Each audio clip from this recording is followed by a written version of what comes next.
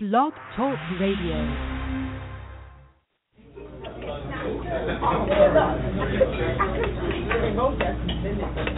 Are you ready for some hot, steamy conversation? I don't know how steamy it is, but hot, yeah.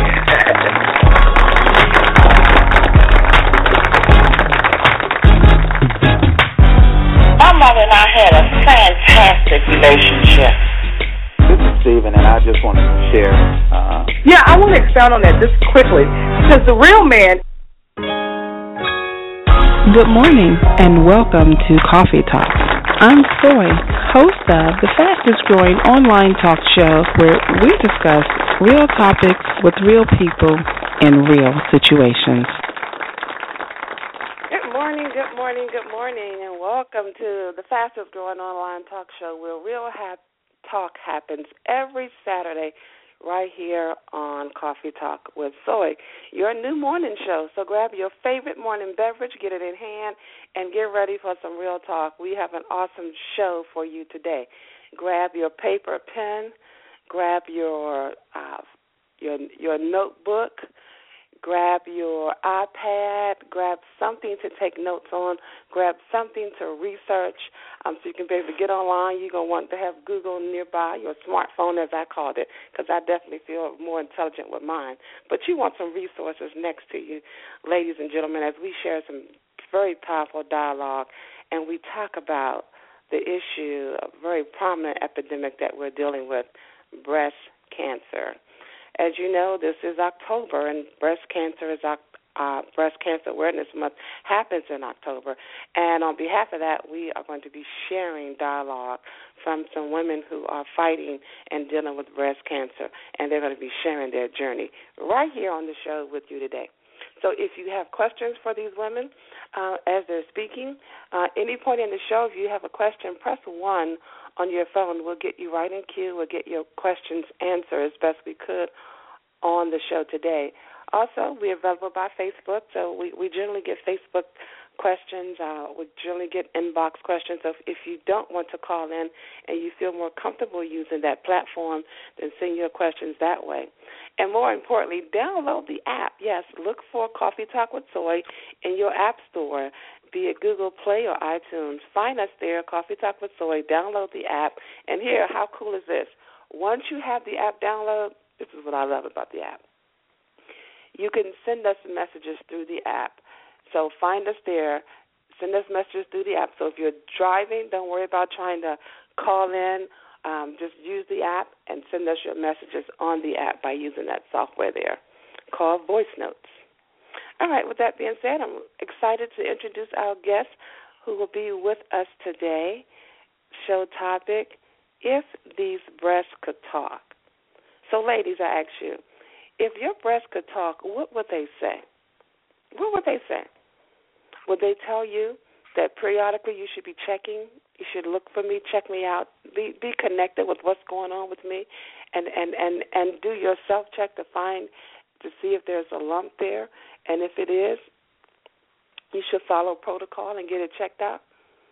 Would they say, well, I have a lump, what's next? Do you keep me in that process? Do you delete me in that process? Well, the women on the show today are going to talk about the lumps, the bumps, the crying, the family support, the education, and everything they've been through in this process. So here we go. First, I'm going to introduce Angie Fletcher. Angie Fletcher is a native Chicagoan, and she was diagnosed May 23rd, 2012, with stage 1, grade 3 breast cancer. Let's welcome Angie Fletcher to the show. Good morning, Angie. Good morning. Good morning. How are you? I'm doing great this morning. Excited to be on the show. I'm excited to have you. I'm lucky. I'm really lucky to have you, and I'm lucky to have met you. So I want to thank you for being on the show. No, thank you for allowing me to come on and talk about my experience with breast cancer. You know, I find that what you are doing as you go through this is amazing, because when most people, well, some people, I'd say, enter into a realm of something that they've never experienced before. They're frightened, don't know what to do. And having the power to talk about it is power.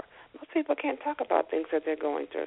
So I commend you on being able to do that, and I want to share that with our listeners here today. And hopefully this dialogue would be a breakthrough for someone. That's what we're hoping for. Okay. All right. The next caller we have on the show is Darice Jones Goodwin. She's also from Chicago. She was diagnosed April 14th with stage 2, grade 3 breast cancer. So let's welcome Darice Jones Goodwin to the show. Good morning, lady. How are you? Good morning. How are you? I'm wonderful. Thanks again for being on the show. We appreciate you. Thanks for having me. Appreciate you. All right. So, Angie, on May 23rd, 2012, you got the most dreadful news you've probably ever heard or will want to hear, is that you're diagnosed with cancer. Now, most times we hear that. It is generally preceded with a lump or a bump, and people find these lumps, and then they go and follow it up. So that didn't happen in your case. Is that correct? That is correct. Okay. That did not happen in my case. Yeah, so there was never a lump. So Angie is definitely an advocate for getting mammograms and having yourself checked out. So let's talk about how you became aware that you had breast cancer. At May the 17th, I had turned 40 years old, and I said, okay, 40 years old, normally you're supposed to start, doing your mammogram. But I went to the doctor. I made an appointment, I think the middle of April, and I just did my annual checkup, and my doctor said, well, you're turning 40 next month. Let's just schedule you for a mammogram. She wrote the prescription up, and April the 29th in my life, my son had passed away. And that was April the 29th. So I looked at that prescription on my drugstore, and I said, I'm not going to deal with that now. 3 weeks after everything, I looked at that prescription on my drugstore, and I said, let me just take this prescription. Let me just go have this mammogram. Everything's going to come back fine. I shouldn't even take it. It was so many times I just started to grab that paperwork and just ball it up and throw it in the garbage. Because, like I said, I felt no lumps on my breast. My doctor felt no lumps. So we just wanted to do the mammogram. So I went to the doctor May the 18th, and I took my mammogram. And the radiologist told me, the ultrasound tech, she said, sometimes women, when they first do a mammogram, we have lumpy breasts. So they might see something and they might call you back, but it's just a machine acting up. So once I did the mammogram, I went home. 2 days later, they called me and they said, well, Angela, we need to redo your mammogram. So I went back into the office, and she said, well, we're going to redo these tests again. Once we redo these tests, we'll give you a call with your results. A day later, the doctor called me, and she said, well, Angela, we need to bring you in so we can do an X-ray. So I said, okay, I can go back. We can do the X-ray. We did the X-ray, and she said, while you're on the table, if we see anything, we're going to have to do a biopsy. So she still saw something there, and she started doing a measurement. So that's when I started getting concerned. Mm-hmm. And then the the ultrasound lady came up in there. She did the biopsy. And I said, okay, this is getting serious. And she said, well, you should have your test results by noon. So May the 23rd came, and I was so nervous, and I called. She said, yeah, Angela, we have your test results, but we submitted them over to your primary doctor. Your primary doctor wanted to tell you. So I called my primary doctor, and the lab told me, oh, everything was fine. Everything, just repeat your mammogram in 6 months. So I said, oh, okay. So probably around 3 o'clock that evening, the other hospital called me back where I did the mammogram. And she told me, but Angela, how you doing? I said, everything's fine. I'm doing fine. I repeat my mammogram in 6 months. She said, no, Angela, I'm sorry. Your test results came back as positive as cancer. And I'm like, well, there has to be a mix-up somewhere. It had to be a mix-up. So she said, no, I'm sorry, they must gave you the wrong information. She said, you have stage 1, grade 3. Point, I literally just dropped the phone and just started crying. Because when she said grade 3, I know it's only 4 stages of cancer. I didn't know what grade 3 means. So I'm thinking I'm on my death stage, on my deathbed, because so many people have passed in my life for cancer, my family. And she said, well, we're going to connect you with a surgeon, and we want you to see this surgeon. And keep in mind, it was a Friday, and it was like 3:30 in the afternoon. So I called the surgeon, and I was crying. She said, well, you know what? I closed my doors at 4 o'clock. If you can get here, I'm going to keep my door open for you, and I just want to explain something so you can just get through the weekend. And when I went, I saw her at 4:15. I made it to her office at 4:15, and she explained to me, you have stage 1 but grade 3, and grade 3 means it's aggressive, and we have to treat it aggressive. And I literally just cried. I blocked everything out. Only thing stuck in my mind, I have cancer, and I'm about to leave here. I just buried my son, and I have 2 more teenage daughters that they about to lose their mom. And I got through the weekend, and then I just started with my process. And she told me, if you give me your body for 1 year, she said, you will be okay. She said, commit your body to me for 1 year. She said, I don't care what you go through, but commit your body to me. And at that point, I didn't want to commit my body.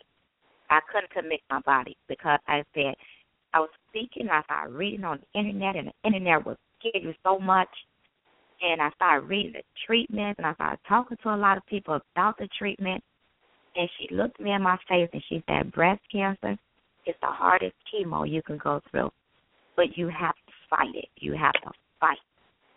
And at that will, I didn't want to fight because I just lost my son that was 21 years old. So only thing I'm thinking about, I just want to go home with my son. Now this is the way out.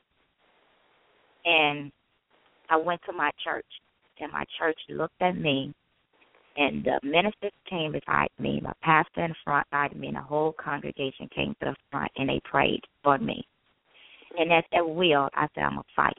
I'm going to fight. I have to fight this.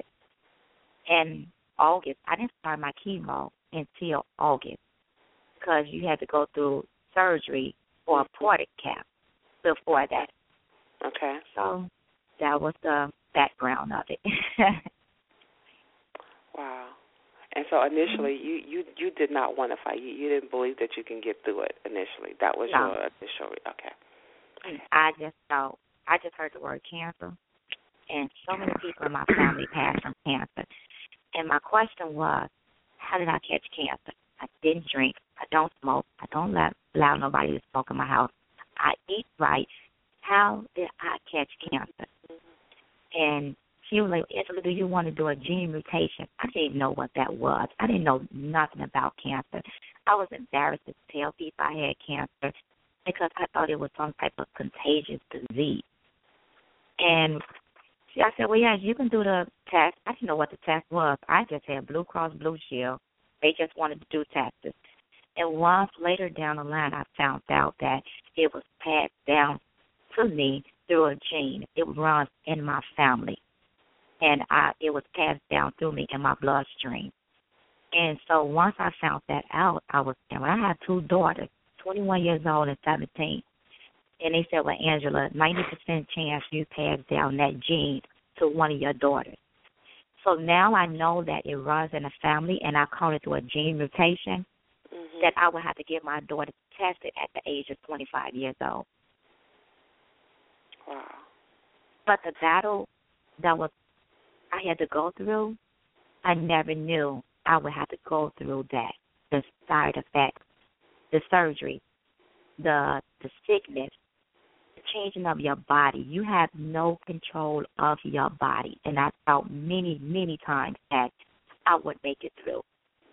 It was some mornings like I didn't even want to wake up because I didn't know what side effect was going to take over my body today. And the energy level, you just slept. Only thing I did was sleep. So, But I kept saying, God, I don't know why I'm going through this, but if you bring me through this, I swear I will honor you.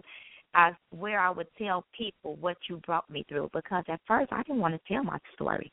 I didn't want nobody to know Angie had cancer. I didn't want nobody to know Angie was sick. And I said, you know what? I have to tell people. I have to tell people that they can beat this. I have to tell people that they can fight this, that this is not the end of their life. You might have a new life, because cancer will forever change your life. But you can make it through, and you can beat it. All right. Well, thank you for sharing your diagnosis with us. Now, we have a lot to tell, so people, hold on to your seats. We just heard from Angie Fletcher, who talked about her diagnosis period and what happened. But before we move on to Darice, and she tell us about her diagnosis period, Angie, what happened with the primary care doctor? Did you ever follow up with them who misinformed you? Did you ever follow up with them? How did that play out? Yes. I called her back that Monday, and I was speaking with my primary care doctor, who I've been with for years. And she said, oh, Angela, I truly, truly apologize. She said, you called straight into the blood lab, the results, where you get your results. She said she was looking at some old results. She didn't see the new results in the system. She said, but I was going to personally give you a call and, explain everything to you. And I was so angry that I had filed a complaint on her. And I was like, I could have lost my life. I could have lost my life if the other doctor one never called me back. I could have actually just went on, and it could have just spread it. But they told me that I filed a complaint, and I was going to bring a lawsuit against the doctor. But my primary doctor, when I spoke with a lawyer and everything, they said I didn't have no lawsuit against her because I was treated. But the director of the hospital did give me a call back, and they couldn't exactly tell me what happened with her because it was a Privacy Act, but they did assure me that it would never happen to another patient. And they did assure me that there was some action brought upon her, but they couldn't tell me exactly what happened with her. All right. Well, Darice Jones-Goodwin, ladies, yes, please ma'am. Tell us what happened with you on April 15th when you were diagnosed. Well, our stories are so different. I was just listening to Angie. I've always had issues with my breast, even in my 20s. I found lumps in my 20s and went to the doctor, did a lumpectomy. Everything was fine, benign. Fast forward to 35, my doctor, my OBGYN says we do baseline mammograms at 35. And I'm like, okay, fine, I can appreciate that. Did a mammogram. They saw something then, and they're called microcalcifications. Same breast as what I have cancer now. They did a biopsy. Everything came back benign. That was in 2011. Well, I kept up with my mammogram. I was behind that just because of the whole finding. In October of 2013, I had a mammogram. Nothing was there. In January, I went to the doctor for a regular annual physical. She did her own hand exam. Nothing was there. In March of 2014, just, something said to me, do a hand exam. Did a hand exam, and I felt a small little lump. And I'm like, wow, that wasn't there before. And I mean very, very small. And so it was so small I wasn't sure if I actually felt it, but I did. And so after a couple of days of feeling around, it was still there, made an appointment with my doctor, and I told her, I said, hey, I found this lump. And so she searched around, and she's like, where is it? And I had to show her where it was. That's how small it was. She couldn't find it. And she says, well, I don't think it's anything, but we're obligated. We got to do a mammogram. Go in for the mammogram, and so now it begins. They do the mammogram. They make you wait while the radiologist looks at it. They come back out and they say, the radiologist wants an ultrasound. So they do an ultrasound of my breast. They do an ultrasound of my underarm. They make you wait again, about 20 minutes it takes. And they come back and they say, the radiologist wants to speak to you. So it's the radiologist another doctor and a nurse comes in. And so when I saw the nurse come in, I'm like, this is not good. And so looking at the images, the radiologist says, you see this little spot? And I'm like, yeah. And he said, do you know how big it is? And I said, I don't know how big it is. He said, it's about 1.5 centimeters. And he said, it's giving us cause for concern because your lymph node is also enlarged, and your lymph node is also about 1.5 centimeters. And I'm like, okay, my knees are weak at this point. And so he says, this looks like cancer.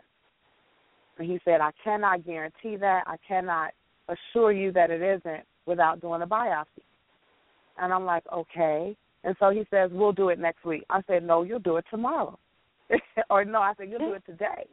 It was a Thursday. He said, I can't do it today. I said, well, I'm not going home. And he says, okay, we'll do it tomorrow. I said, okay. I called my mom. I'm like, Mom, you know, they said it looks like cancer. She's like, no, they don't know. They just let them do the biopsy. You're fine. Well, make a long story short, come in, they do the biopsy, and what my radiologist said to me is, he said, look, what we know is it is not normal breast tissue. We know that. He said, what we don't know is why it's not normal. He said, could it be cancer? He said, absolutely. He said, could it not be? He said, absolutely. So let's do the biopsy. That was on Friday, April the 11th. On Monday, April 14th, I got the call that I had cancer and that it was also in my lymph node. So from there, it's all of these tests and scans and appointments, and it's a whirlwind, you know. And the first thing, that very next day, I met my surgeon, and I said to her when I walked in, I'm like, am I going to die? And she's like, not from this, you know. And I'm like, okay. And so she's like, it's slow growing. It's not aggressive. You can get this. We can beat this. She said it's going to be a year of trauma. It's going to be a year of problems. It's going to be a year out of your life. But we got it. And so I'm like, okay, fine. I got scared. I obviously got scared, but I got scared out of fear for my life. Like, I have 3 daughters. I have very young daughters. My daughters are 6, 4, and 2. I am 38. I am the exception to the rule. When you get breast cancer and you're under 40, there's the problem. And so it went from there. I asked for a bilateral mastectomy. That's where they removed both breasts. My initial surgeon told me no. I got a new surgeon. I met my oncologist, and he suggested, hey, let's test you for genetic testing, because here's the other thing. My mother is an ovarian cancer survivor, which you never hear about. You don't hear about women surviving that. But she survived ovarian cancer. And so there's a link. What they tell us that there's a link between ovarian cancer and breast cancer. So I have the genetic testing done, the BRCA1 and 2.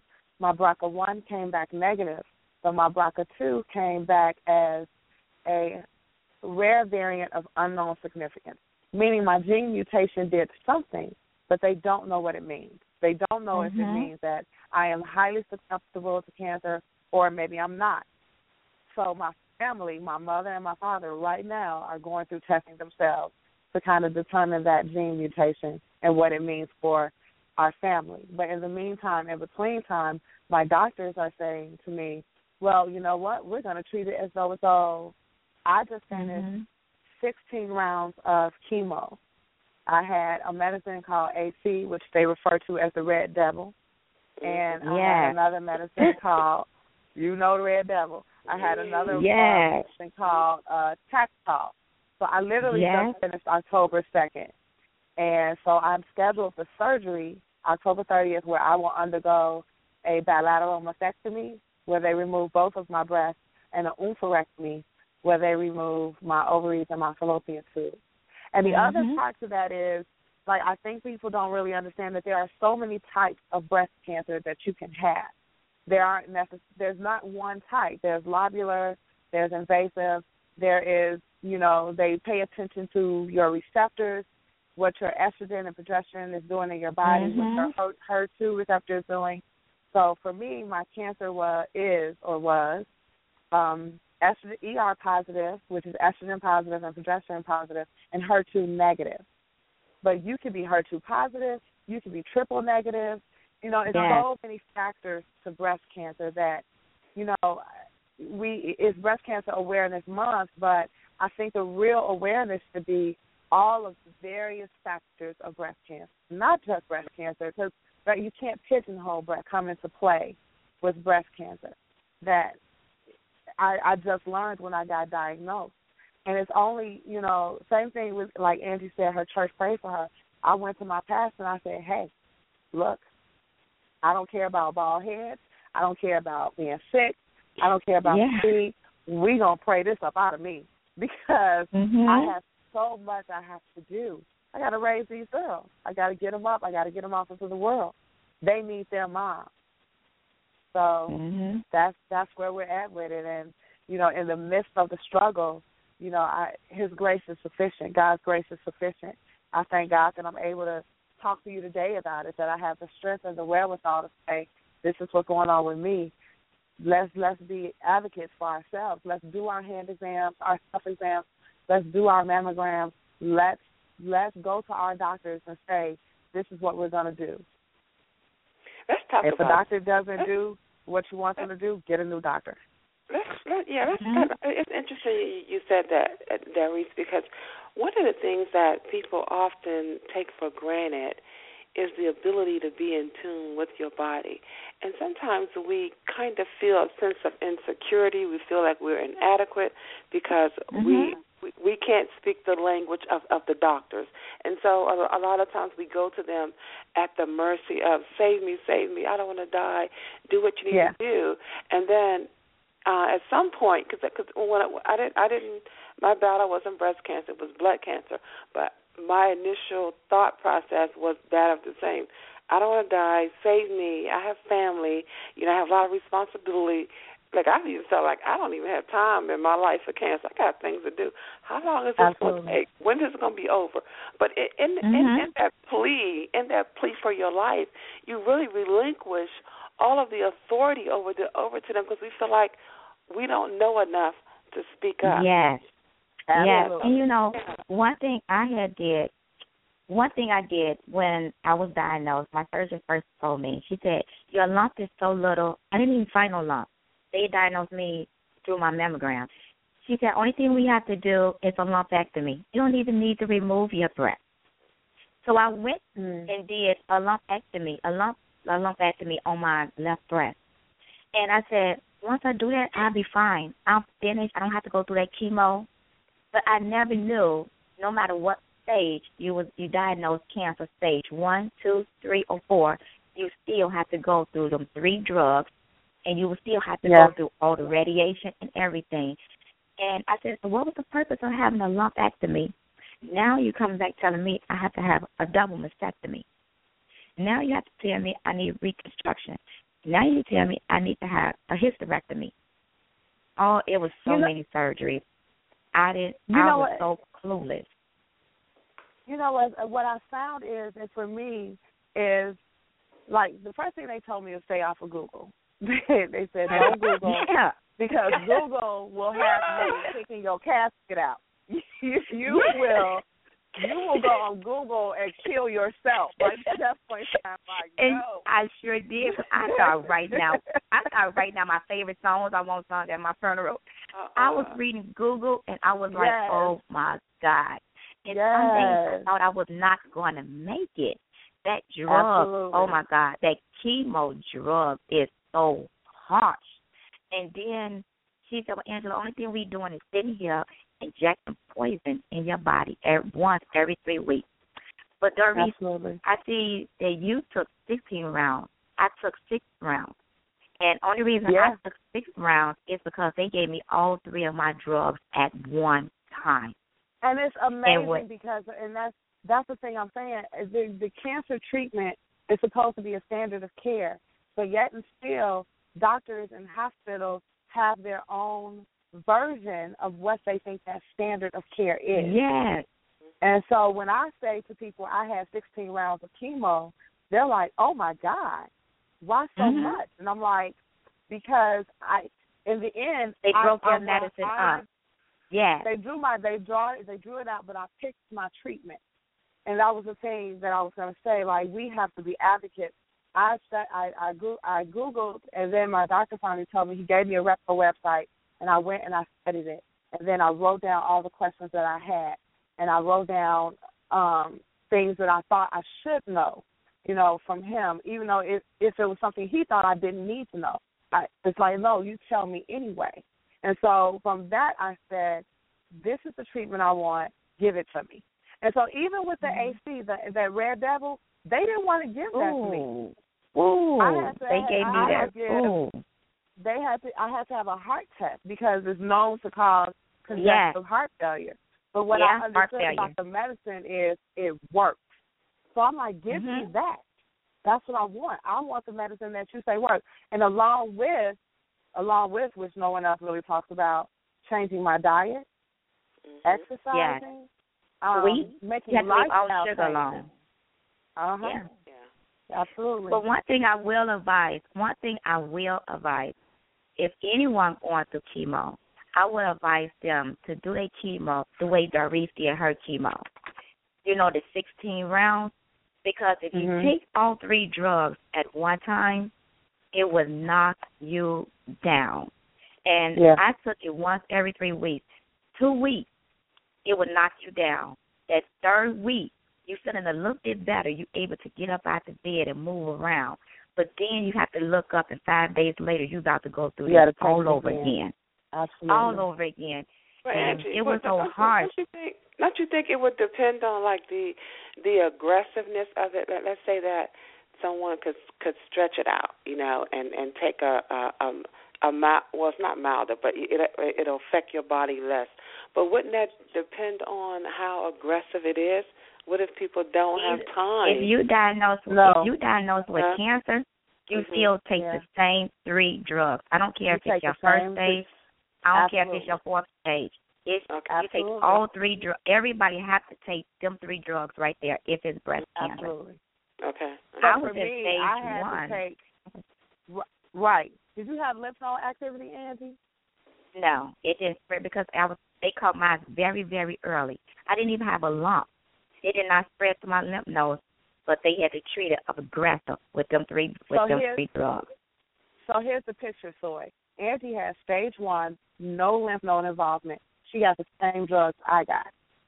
I have stage 2, and the only reason I'm stage 2 is because I had lymph node involvement. Had I just had that 1.5 centimeter tumor, then I would be stage 1. But because I had lymph node involvement, I still got the same medicine. And so that's what I mean by a standard of care. They don't target the cancer. They don't target your specific cancer. They target cancer. So I take the same medicine I took is the same medicine who has cancer that has liver. Yes. I would take the same drug. It's the same My drug. auntie was stage 4 breast cancer at 29 years old. She had the same drug, and it spread so much. It all through her lymph nodes. It was very, very bad. And they told her if it was a stage 5, she would have been in stage 5.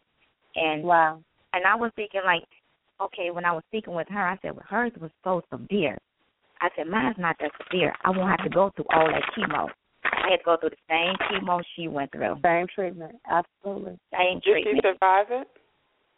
Oh, yeah. She survived it. She's 10 years to this day.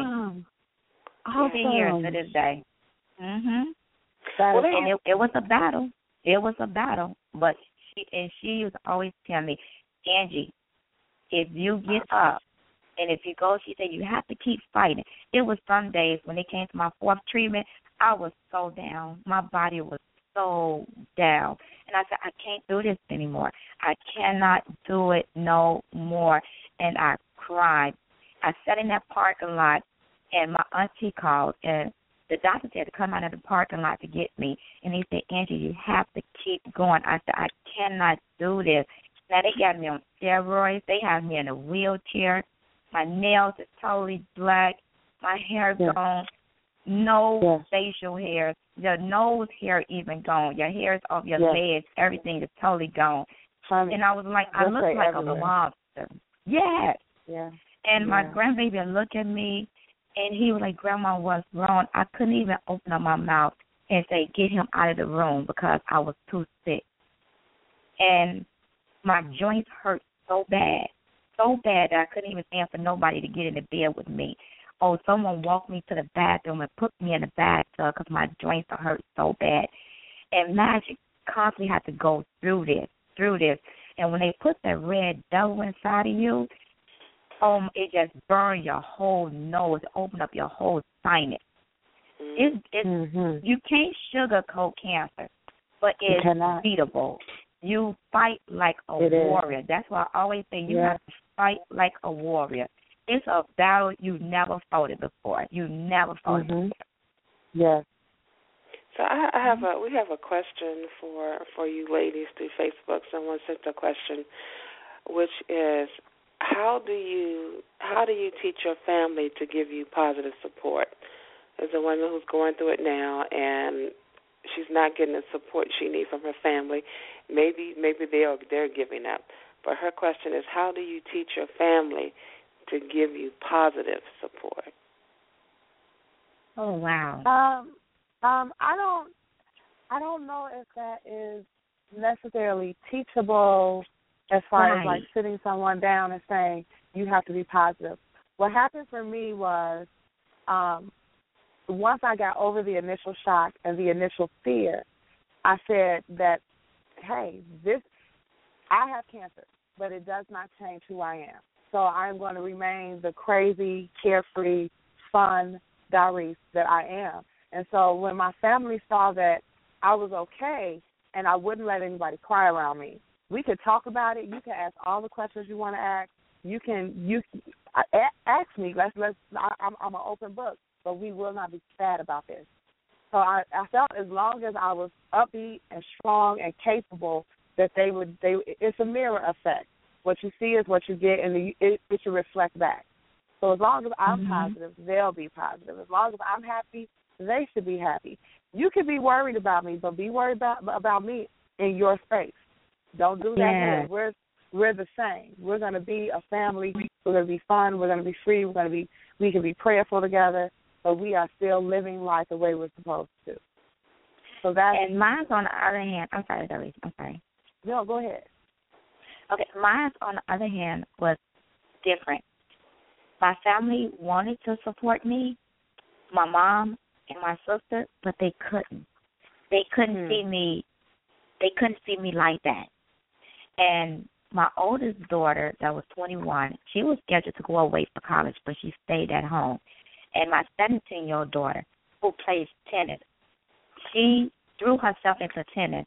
And my oldest daughter just sat in her room the whole time. They wanted to support me, but my mom saw the pain that I was going through, and she couldn't.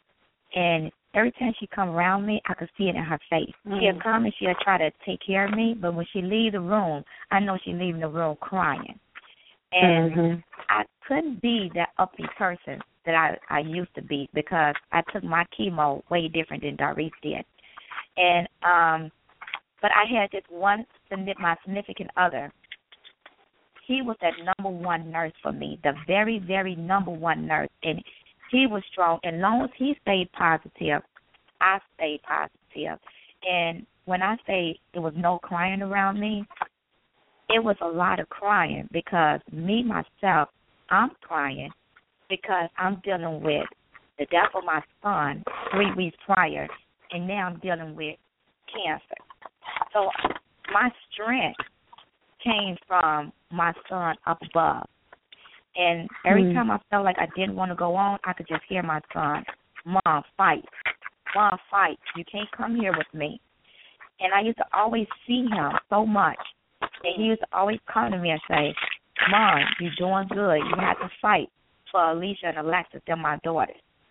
So when I say my family's strength, they came and visited me so much at the hospital. But you could just see them as I'm sleeping. They think I'm sleeping. And I could just hear them talking. And I could just hear my mom crying. And I could hear my sister outside in the hallway just crying. And I say that you really, really, really need that positive attitude around you. You really do. You need that positive family, because at that point you have no more control of your body. No more control of your body.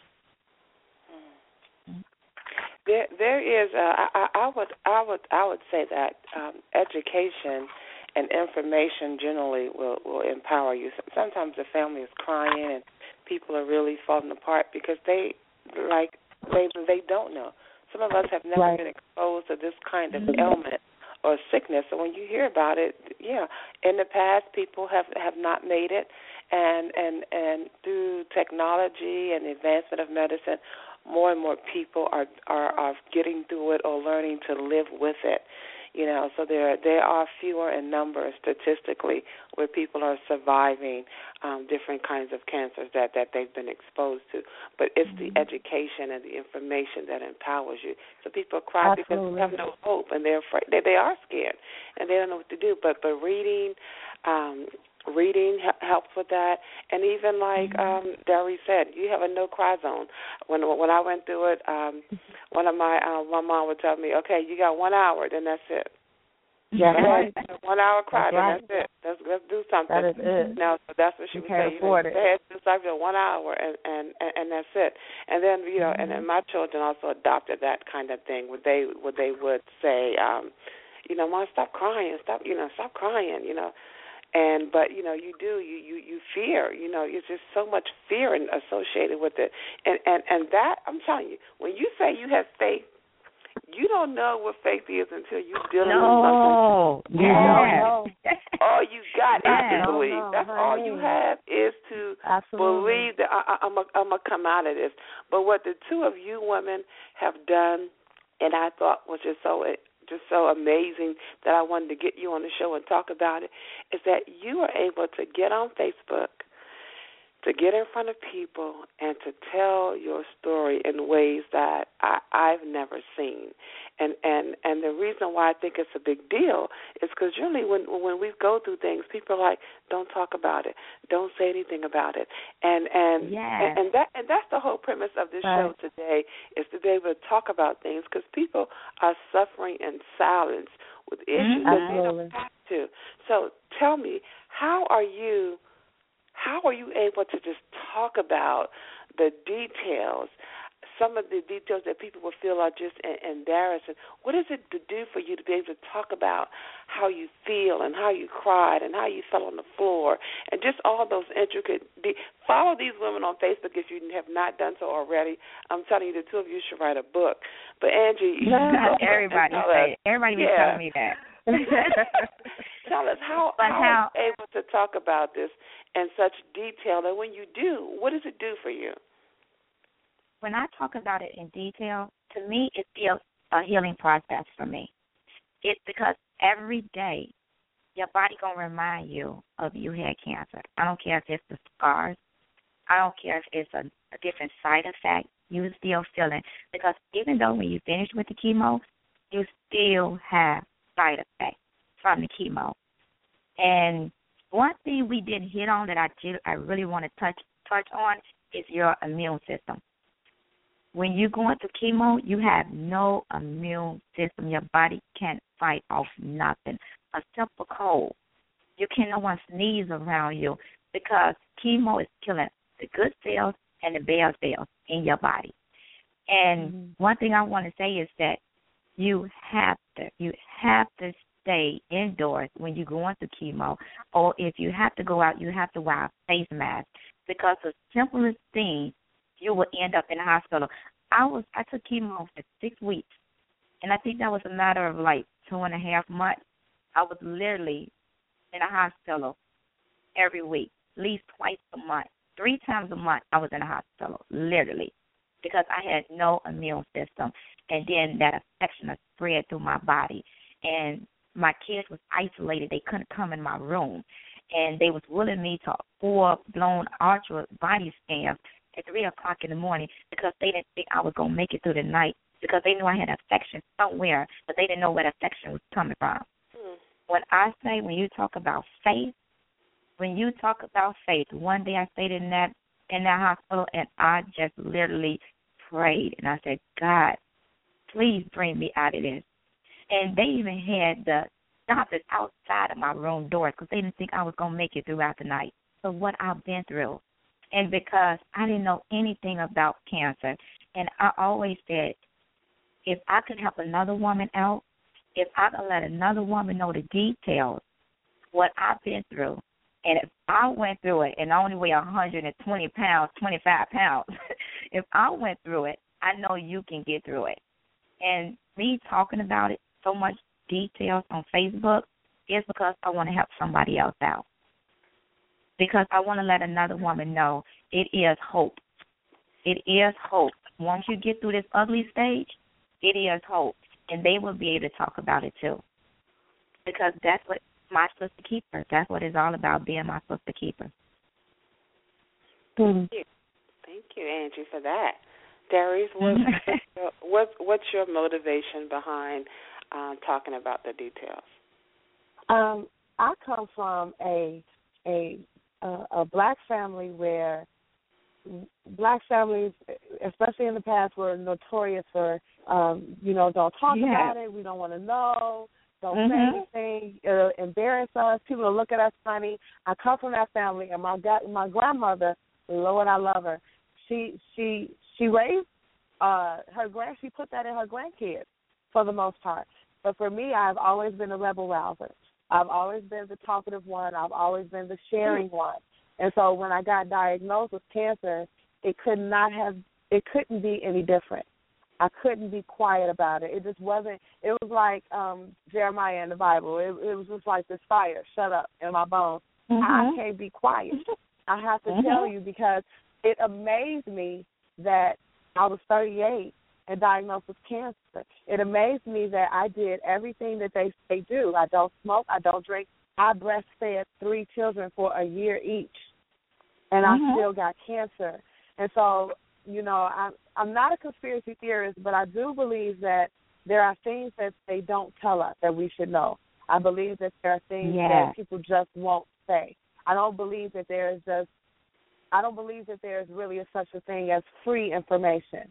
And so if I could, as Angie said, be my sister's keeper and say, hey, this is what happened to me. This is what I'm going through. Here's a heads up.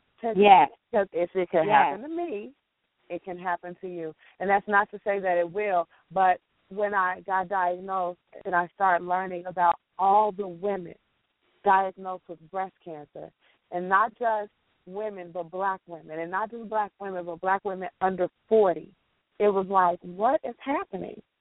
And so I don't want to be the one, if I have something that can help someone, I don't want to be the one that held it and didn't help. So I let it out, and that was my thing. And the same thing, therapy, because what I did was I started blogging every time I had a treatment. And so every time I had a treatment, I prayed to God, and I said, hey, what do I have this week? What did I get this week? And every week something came. And so even now for the month of October, I'm writing something every day. And it's just coming to me because I feel like this is what they need to know. I feel like God has given it to me because this is what has to be known. This is what has to be said. And that's why I share it. That's a major accountability, to take on, to feel that. Yeah. I must tell. I can't keep quiet about it. I'm going through this so that I'm supposed to tell. So that's amazing accountability, especially for those who say, oh well, that's too detailed. That's TMI. She shouldn't. Yeah. No, it's not. Or here's probably a more one you probably heard. She just wants to get attention. Yes. Honey. Yes. Honey, if I have to get breast cancer to get attention, it's a problem. Yes. Yes. Nobody, I wouldn't wish this on my worst enemy. Like when Angie talks about the fatigue, here's what I'm going to say. I never got sick from chemo. I never got nauseous. I never vomited. Never. The only thing I had, the most major happening I had was the fatigue. And so I would go to sleep. And it's difficult when you have 3 small children. You know what I mean? I have a husband who helps out tremendously, but I am mom. You know what I mean? But chemo didn't treat me bad at all. And I don't and maybe because part of it was, I told God, I said, hey, I'm not going to be sick from this. I was able to work. I've worked every day except for the day I had chemo. If I felt glory sick, I took to off. you. Yeah, but I'm still working. I went to work yesterday. I'll be at work on Tuesday. And so, chemo didn't do me like that. But I will have a surgery that will keep me off of work for 3 months. You know what I mean? Yeah. It's by the grace of God that it's me. You know what I mean? I feel like this is God's favor on me, and I'm that example to say this is how you go through chemo with God's favor on you. It's okay. Don't be afraid. God will take care of you. Don't worry. God's got it. His grace is sufficient. And my auntie who was in stage 4 cancer, she did the exact same thing. She went to work, and she was barely sick through her chemo. And she told me, she said, my chemo was not bad like that, Angie. She said my radiation was bad. Some people say chemo is worse than radiation. Some people say radiation worse than chemo. And I think I was at that where chemo was worse. Chemo was terrible to me. It was not my friend. So but radiation was not bad. My radiation was not bad. And that's the part where she said her radiation was terrible. So, it's different, for different people. And then maybe because I was taking the 3 drugs and, I was on steroids and, I was on a whole lot of more other medication. Yeah. So where are you? We know Darius is, she's done with her chemo. She's getting ready for her surgery. You're going to have the breast removed. And I take it that you talk with your family about it, and you mentioned that you have a husband. And how is he about once you have the breast removed, are you going to do some of the reconstructive surgery as well, or what's your game plan as of now? You know what? I'm not a candidate for reconstruction because I have to have 6 weeks of radiation behind it. But when I opted for a mastectomy, my initial game plan was to not get reconstruction anyway. I'm just not interested in surgery and being put under. And I've heard stories that the reconstruction is a little bit harder. So it's a harder surgery to recover from. I spoke to my husband when we first met the surgeon. Before we went to the doctor, he says, "What's the game plan?" And I told him, I said, I need you to be okay with me going in and saying, take them off. And so his thing is, whatever it takes. He's been so super supportive. So super supportive. If I could clone him, I would, and hand him out to everybody who needs a husband. I would. He's been really good about it. My daughters are a little different because they're so young. They see Mom with no hair, and I just explained to them when I first got diagnosed that, hey, there's something in Mom's body that needs to come out. I'm going to take medicine. The only thing it's going to do is take my hair out. I have not thought about what I'm going to say when I come home without my breath. So I have yet to broach that. I'm praying about it, though. We'll see. The double mastectomy, I went through my double mastectomy, and I went through reconstruction. And if I could tell anybody, I wouldn't do the reconstruction. I didn't know what I know now. And when I did my double mastectomy, I went in at 8 o'clock in the morning. I didn't come out till 9 o'clock that night. That long up on the anesthesia. And once they removed the breast, the reconstruction surgeon came in right after that. But I'm thinking like I'm going to wake up with breast. I still woke up with no breast.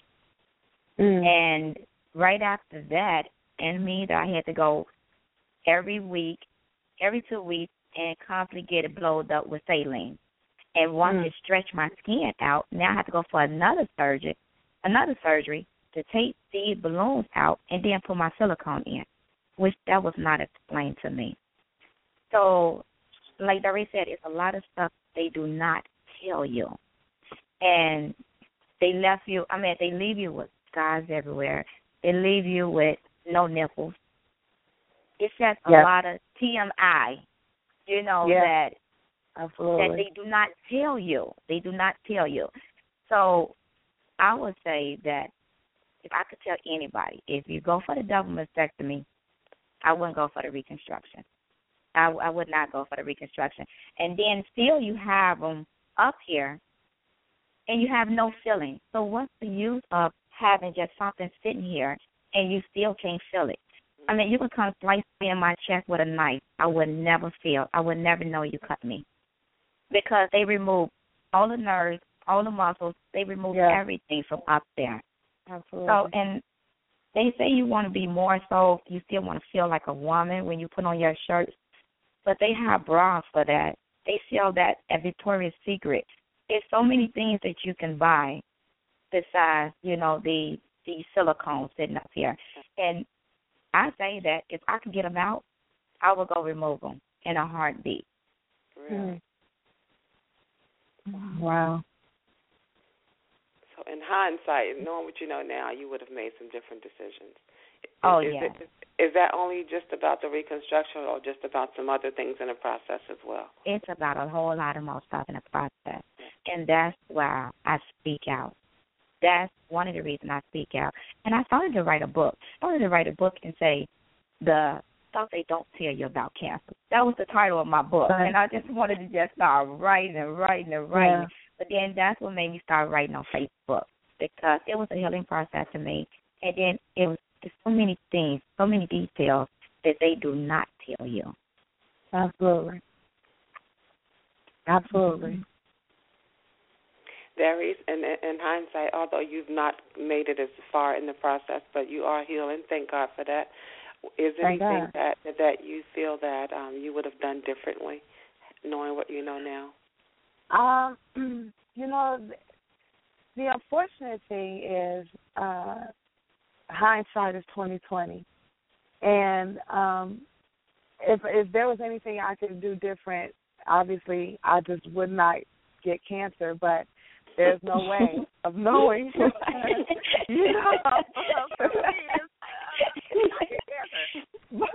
Right.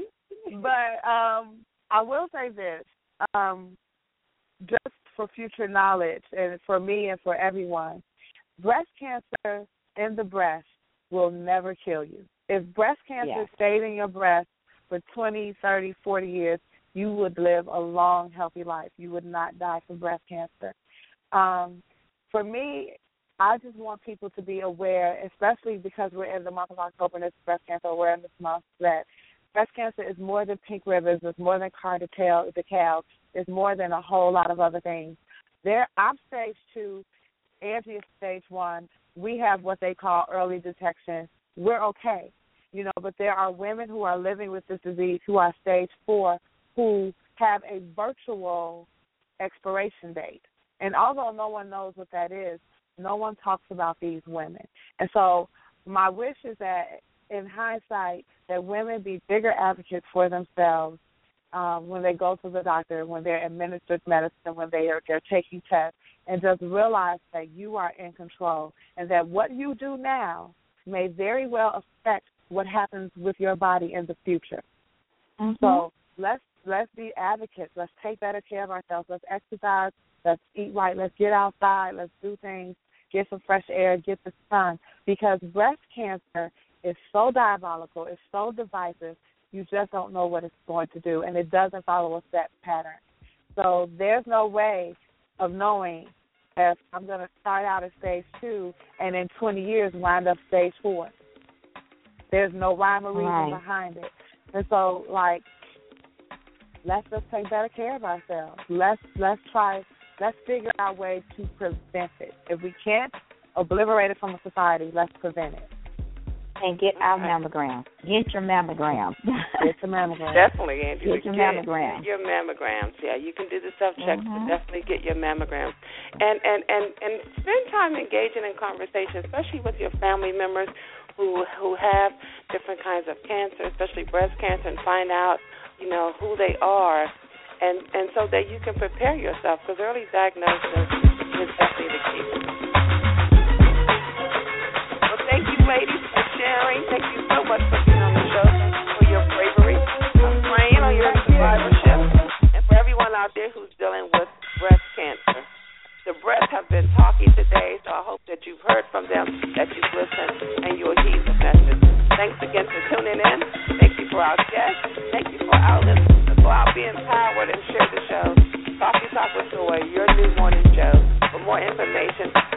our website, become a fan of the group on Facebook, and more importantly, download the app. Have a great week. Thank you, ladies. Thank you. Bye.